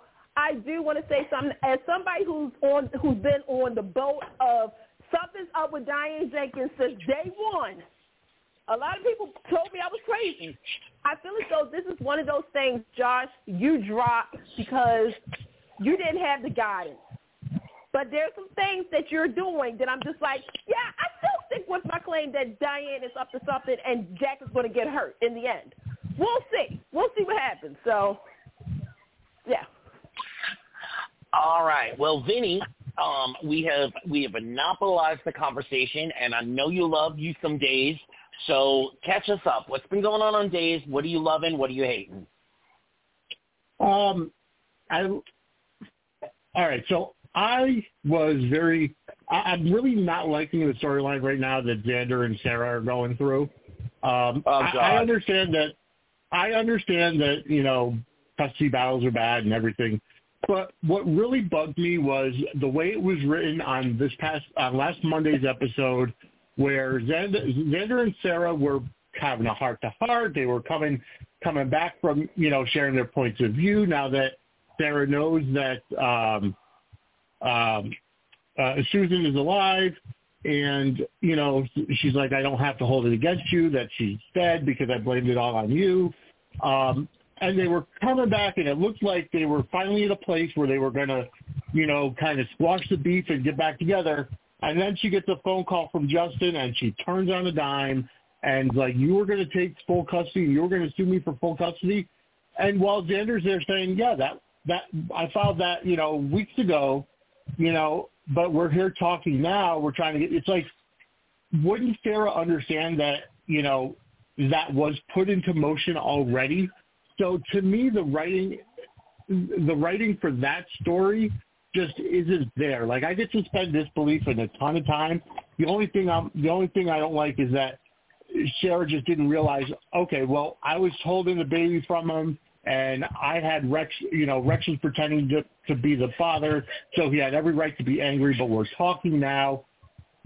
At least bring it up and say, hey, Justin just called, said you're trying to, get full custody, and are you going to drop the case now and we're going to work it out? Because that's what Xander said.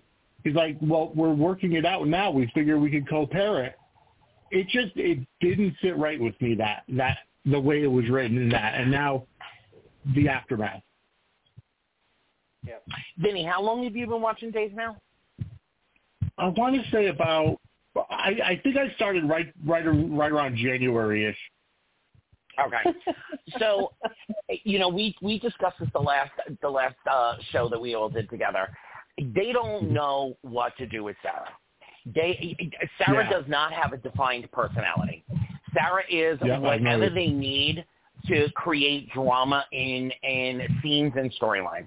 They really don't know what to do with Sarah, and they do not write that character consistently. You are absolutely right.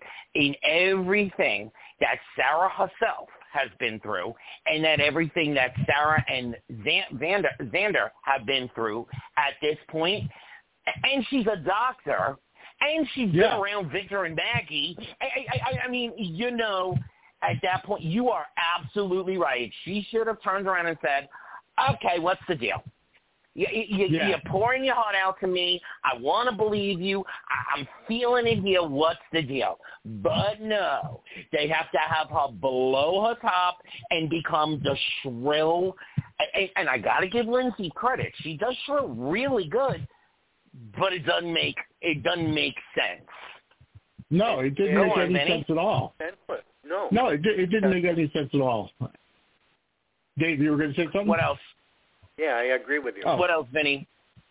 I like the character of Clyde coming back. I like how they're putting, like, I originally only thought they brought Ava back so that Steve Burton had someone to play off of, simply because of the chemistry they had when they were on General Hospital. Because obviously Steve Burton in Days, it was like a square peg in a round hole. But I like how, now that they found Susan, they're back in Salem, and Ava is moving in with Tripp and Wendy. Now she's starting to be blackmailed by Clyde.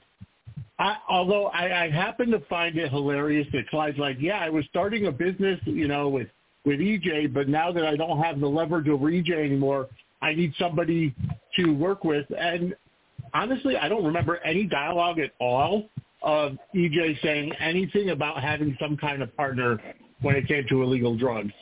EJ used to be a drug dealer with him years ago, and EJ was presumed dead for years because Clyde had someone shoot him. There's a whole bunch of backstory. You got to kind of I know it's hard when you start watching a soap, but it's good to like pick a character, maybe one a day, just one, because there's so much, and go read their history. Soap Central that has who's who pages that are so good. They have good summaries and stuff. Yeah. Because there's a whole bunch of history there, and because EJ knows the illegal drug business because they used to both be in it together. He's not been this tidy little lawyer he is now for most of his tenure. Yeah. Okay, well, that makes sense then. David, what about you? I'm sort of go back and forth with Ava and Harris, and sort of like what Vinny said. I think they've been secluded so much that they need to come around and, is socialize the right word, but, take them around the thing. And we don't know how long Steve has left on his contract and how long he's going to play out. It expires in October. This is October. If they don't renew, which gives us 6 more months of him on screen. Yep. Yeah, I heard that he's not going to re-sign. Yeah, I didn't figure. But yeah, so we've got 6 more months of him on screen. Well, that's good. I just don't see them. I see him secluded and around the canvas. Maybe now. Well, he'll be a little bit more.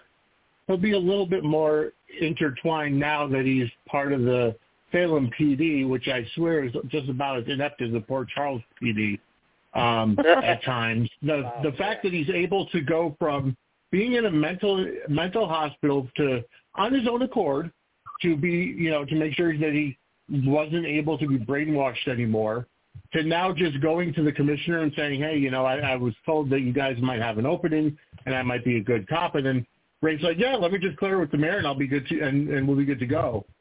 And it's like, granted he's a Navy SEAL, is it?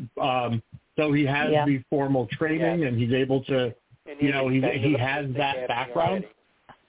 Yeah. So, I get that, but it's like, to me, it was, again, a little bit, suspending your disbelief that it's that easy to become a detective in Salem. But I don't know. I'm anxious to see where that goes, him and Jada as partners. I haven't watched today's episode yet, so I'm not sure how where it goes into. And then, the other thing that I'm actually liking a lot of the storylines. I'm liking Stefan and Gabby. I don't like that they want to try to use Rachel to get to Kristen to get her shares, because I think that little girl is messed up enough and needs years of therapy. But it reminds me of something that the Quartermains would do in the LQ. So it's the same all around. Candace, is it time to kill Kristen? Like, really kill her? Like, not so dead, but dead. Hell no. Okay. All right. I need everybody to listen to this.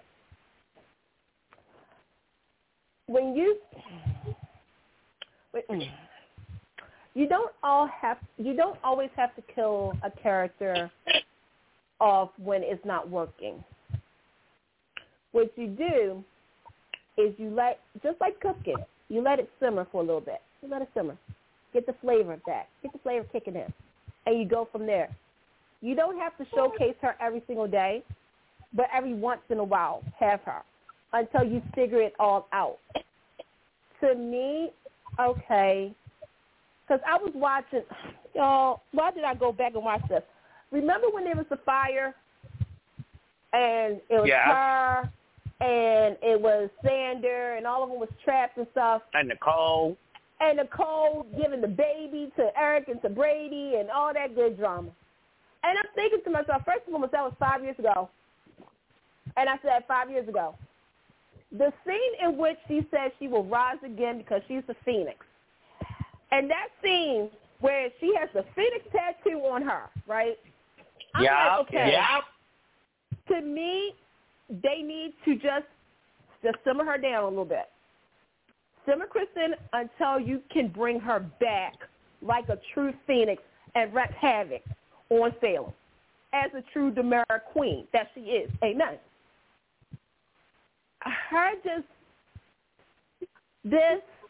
I'm glad that she's having a chance to raise her child. Let me just say that. Because I feel as though, again, she talks the talk. Let me say if she can walk the walk. So far, she's doing okay. But I'm going to need a little bit more from my girl. I need the fire. I need the passion. Real quick, I wanted to say something about Harris. Okay, I can finally admit it. Dave, you let me down so much with this to the point where I'm going to do a 50-50. Do I like the fact that Steve Burton and Tamara Braun are working together again? Yes, I am. Yes, I am. I'm the happiest part in the world right now. Yes. But you have no story direction for her. Yep. And you really have no story for Ava either, really. I mean, they're throwing Ava everywhere to see what's going to stick right now. Right. And here's the thing. Okay, when you said that Steve Burton was coming to Days of Our Lives, okay, let me clarify this. Him on Beyond Salem, happy, great, loved it. When you said he's coming over to the mothership, I was like, okay, which way are we going at with this? Because you ain't going to have Bo, you're not going to have Hope. I was like, okay, where are we going at with this? Who could he hook up with? I started doing a whole story thing, right? The fact that Beyond Salem, he was with he was with all the part-timers. You know what's crazy? And I'm going to say this. To whom it may concern, if you're still at Days of Our Lives or unemployment line, see how I did that? How is it that the character of Wendy, Lee, and Harris was better written on Beyond Salem than on Days? Than on the mothership. Thank you. Yeah, exactly. I'm conflicted by this because all the parties are still, well, except for, maybe one, is still there. And Belinda and Vinny, in case y'all don't know, I'm not saying his name, the unemployment guy, because I lost all respect. All respect. I call him unemployment guy. I call him unemployment line. I could say something else, but this is a family show. So you can follow me on Twitter to find out.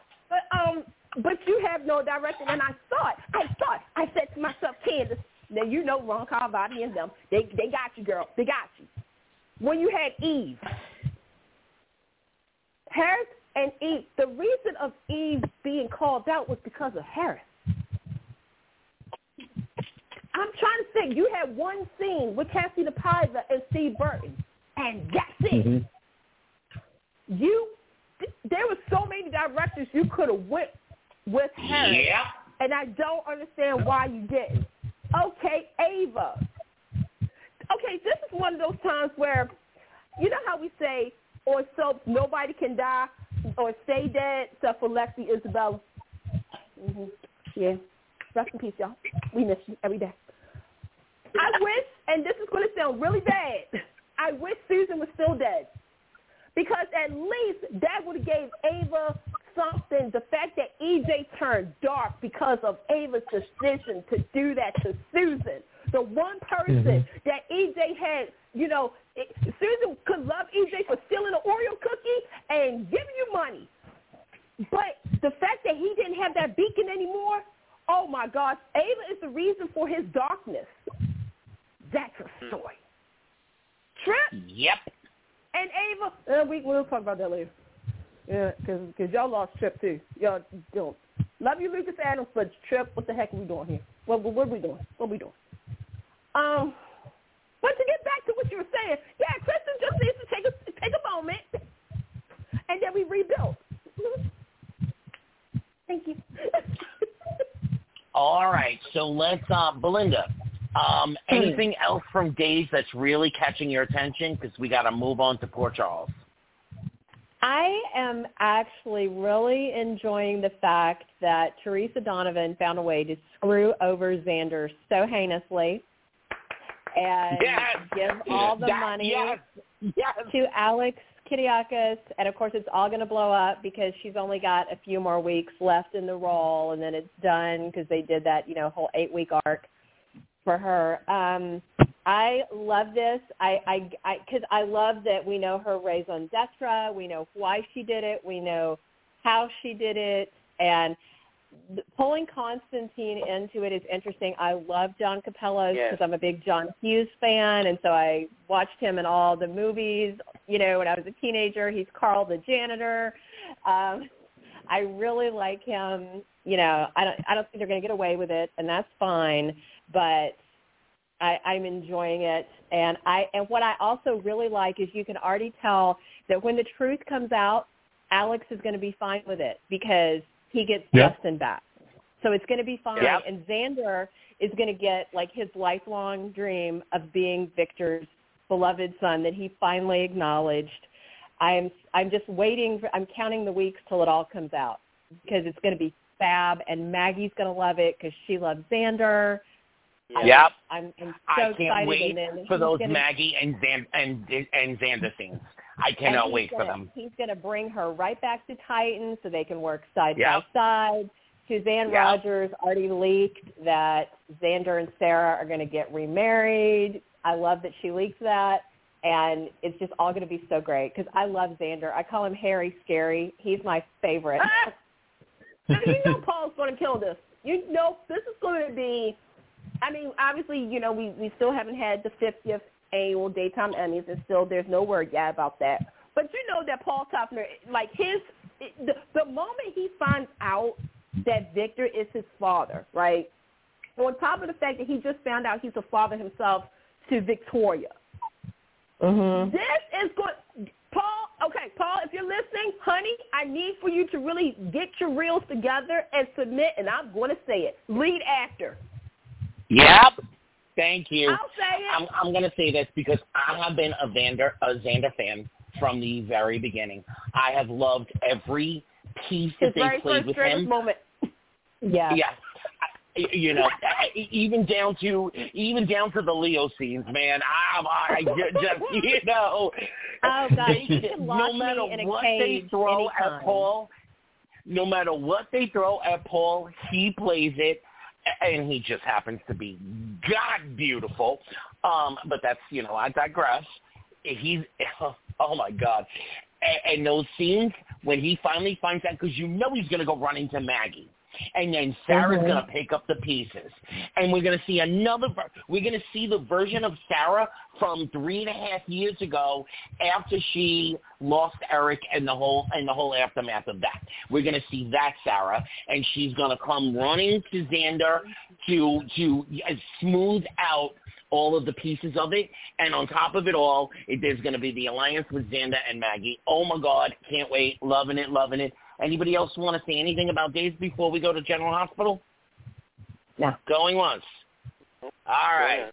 You know what, Belinda? You're our guest star tonight, so talk to us about General Hospital. Oh, my gosh. So this thing with Nina, everybody wants Nina's life to blow up. I did a video 2 weeks ago where I said, Michael's not going to tattle. He's going to blackmail her. Nope. The amount of heat I took in the comments was insane. People were like, no, you're wrong. And then I just had to say in a more recent video, and I'm right. So I of course, it's going to be Ned that's going to have to blow her up instead. But everybody just is waiting to see everything rain down on her. And it's so frustrating, of course, that they're not going to do it right away because we've all been waiting for a year, And it all needs to come out. And, of course, it doesn't matter that it was Nina that called the stop cops, because that's not going to get Drew out of prison. You know, the blackmail of the judge is going to get him out. But I like Nina. I like her better with Cynthia Watros than I did Michelle Stafford, but I love Michelle Stafford. Yeah. They're just very different Ninas. Like, I always compared Stafford's version. She was like a horny giraffe. She was just on top of everybody. She had a whole different energy. I like that Nina, but this is a very different Nina. She's not, you know, and I do like her with Sonny.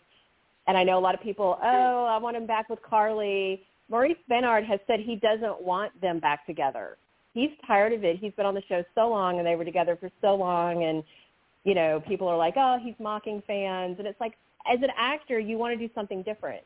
You know, you don't want to punch your cards and keep doing the same thing. You want to know what Mo said in Albany? All right, I'm going to jump right in there because General Hospital is playing beats, and I can almost guarantee that the fallout is going to push Sonny and Anna together.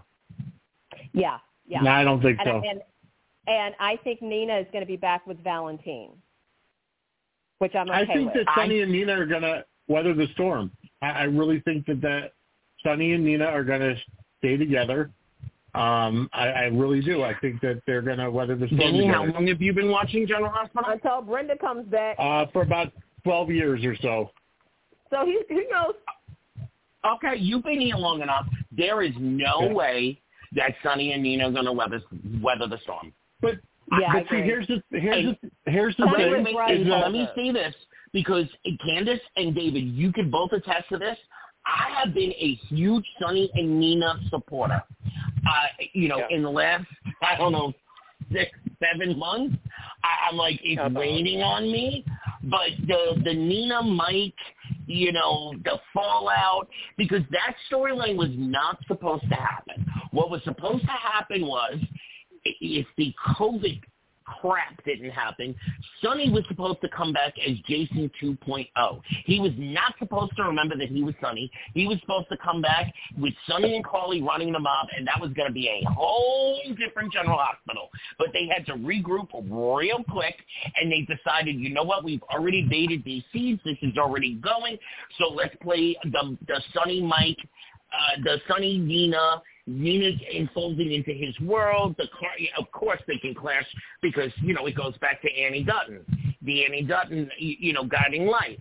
And everybody wanted to see Laura Wright and Cynthia Watros go at it. And we've seen it. It's been beautiful. It's been wonderful. Then it's been like, oh, God, kill me. Just get it over with. They cannot weather this. They're going to push him with Anna. We're going to be back here in 3 months, and you're all going to say, oh, Anthony, you did say this. They have given us every indication. I agree with you strongly, because Sonny is a grudge holder. He is going to be mad at Nina, and he's also going to be mad at Michael, I think, for not telling him right away. Oh, yeah. Yeah, it's going to be Michael Sonny 2.0. Yeah, I do think like maybe in a year, Sonny might soften on Nina, and they might eventually reconcile, but not right away. There's a breakup. Yeah. Yep. I think that with the way Sonny has been being played and portrayed, I honestly feel like obviously it's a different Sonny. He's got parts of Mike woven into him. That's why I think, even though I get it, he's loyal to his family. He does. And you are absolutely right. If Nina never pulled that trigger with Martin, you are absolutely right. But Sonny cannot. He hates Ava, and yet he will stand by Ava because that is the mother of his child. So think about it. That's Ava, who he can't stand. Carly, who he still loves, maybe he's not in love with her anymore, but he still loves her. She is the mother of 3 of his children, so to speak, because he considers Doc one of his children. Yeah. Whether she wants to be his child or not, as far as he is concerned, she's his kid. So you take the way he feels about Ava and what he's willing to do for Ava, and then we find out Nina threw his ride or die Carly under the bus? No, they cannot weather that. They cannot weather that. And they've given us all the indications that he's going to turn to Anna. And when Anna is disillusioned to the point where she can't take Valentine anymore, she's going to turn to Sonny. Who's going to pick up Nina's pieces? Belinda, ding, ding, ding, ding, ding. You got it right there. We're going right back to the Nina. But I honestly hope that, because we are talking Cynthia Watros, Annie Dutton, I hope that they send her back into insanity, and they give the Nina insanity. Michelle Stafford, when she cut that baby out of Ava, I got to admit that is one of the best psychotic moments in all of soap opera history. Absolutely. Yep. But Cynthia will take crazy Nina to a place that we've not seen before. Candace, you've been real quiet, girl. Come on now. So we're talking about Sonny, Nina, and all this jazz? Yep. Okay. I'm going to try to be nice, right? I have to remember that around December, January is when Dan and Chris comes back, like they're writing material. I feel as though I've seen this before with Claudia and Sonny. Yeah. But I know for a fact that Maurice Bernard and Cynthia Watros is about to take us to the motherland with the acting. I really wish there was a twist to this storyline. I really wish there was a twist, because it was too easy for them to say it was Nina. To me, I'm going to say it. Tracy. Well, no. Tracy. I want to. No, I don't even want to be Tracy. I wanted to be somebody else. I actually, you know who I really truly want? If this is a soap opera, let me do this justice. I wish it was Drew. I wish it was Ned. I wish it was Ned. I want to tell you why. You want me to tell you why? Think about it. But no, wait a minute, hold on. I'll give you one even better. Anthony, come with me. Hold my hand. We're going down the mothership. Always, baby. I really wish, and the wish of wishes, I wish it was Johnny Sakar. Oh, my God, yes. Oh, my God, yes. Lord. Oh, my God, yes. But he's already taken. But if it's to me, tie him into, because here's the thing, there's this one character that's irking my soul, okay? Whenever every time I look at him, I don't think of him as mini Jason. I think of him as question mark, question mark, question mark. It's Dex. Why is Dex so hung up on this, right? And to me, you could have had it again, because Nina, Honey, stop right there, because you know exactly what they are holding Dex back until Steve Burton is no longer on contract at Days, and they can bring him back, and he is Jason's son. Honey, you know it, and I know it. Sweetie, Anthony, honey, bunches of oats. You do realize, and I'm going to say this because I get a lot of heat. So, Vinny and Belinda, I'm going to let you guys know I get a lot of heat for this.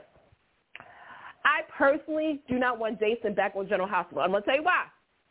To me, just like with Adam on The Young and the Restless, you're only going to use him for the Sonny and Carly stuff versus what you did when Steve Burton first came back to the show. You did good. You actually showed some growth in the character. I don't trust, and I've been saying this, I don't trust GH to give me something meaty like that. Do I think Dex is going to be connected to somebody from the past? Obviously, yes, because this is a pattern. But I want for me, the way they have Sonny kind of evolved a little bit, like he's still a little bit of Sonny that I know, but he's evolved. I look at Jason, I'm just like, oh, baby, y'all going to keep him in that same spot forever and a day. See, promo. You go, girl. I was like, okay. With Sonny, I mean, Sonny and Carly, to me, they're going to have their moment, but I've always said, to me, they're toxic. They've been toxic since Morgan's death, okay? Yep. And to me, if you're going to just have Sonny and Carly hook back up, I'm going to be really irritated because I'm just like, really?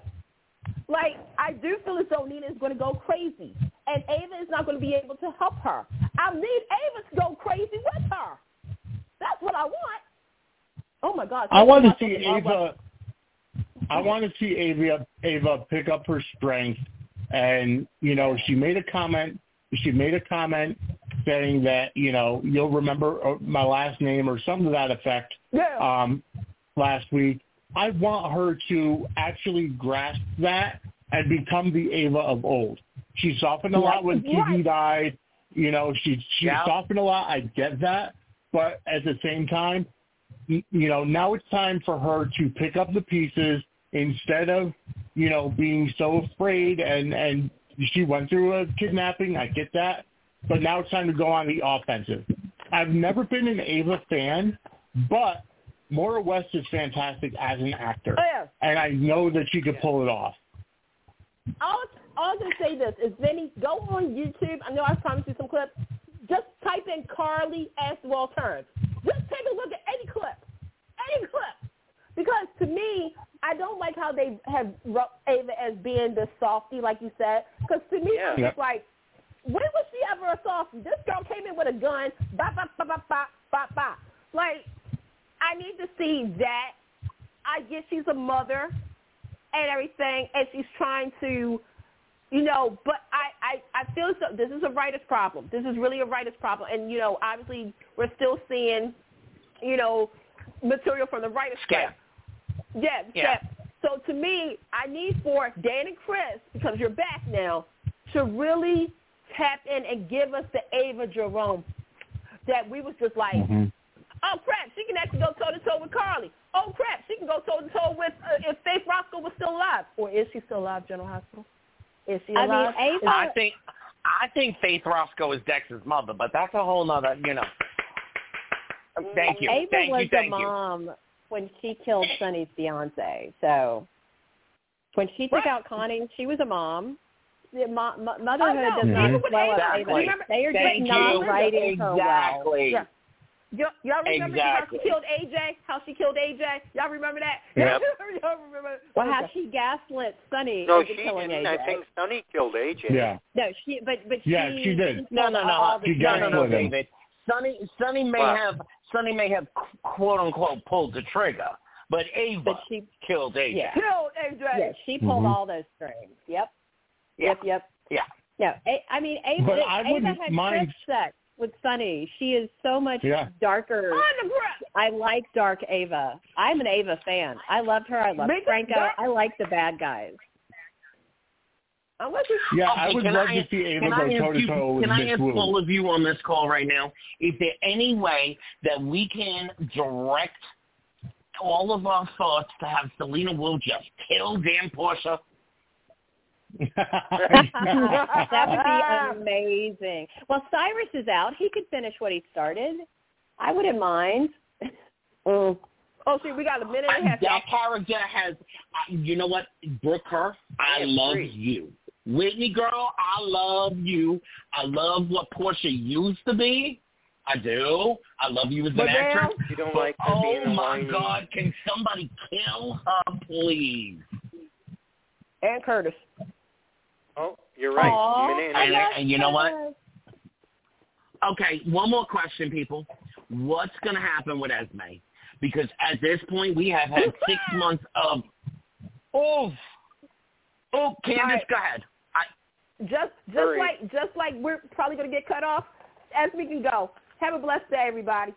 We'll see you in 2 weeks.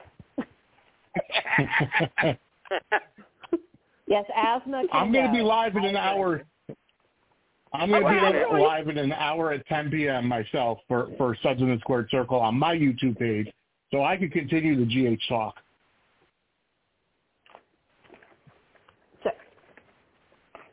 Everyone, we will be back in 2 weeks with more of your soaps in depth. Soap. Yes, we will. Thank you, everybody, for participating tonight. Thanks, David. Good night, everyone. All right. Have a good night. Y'all.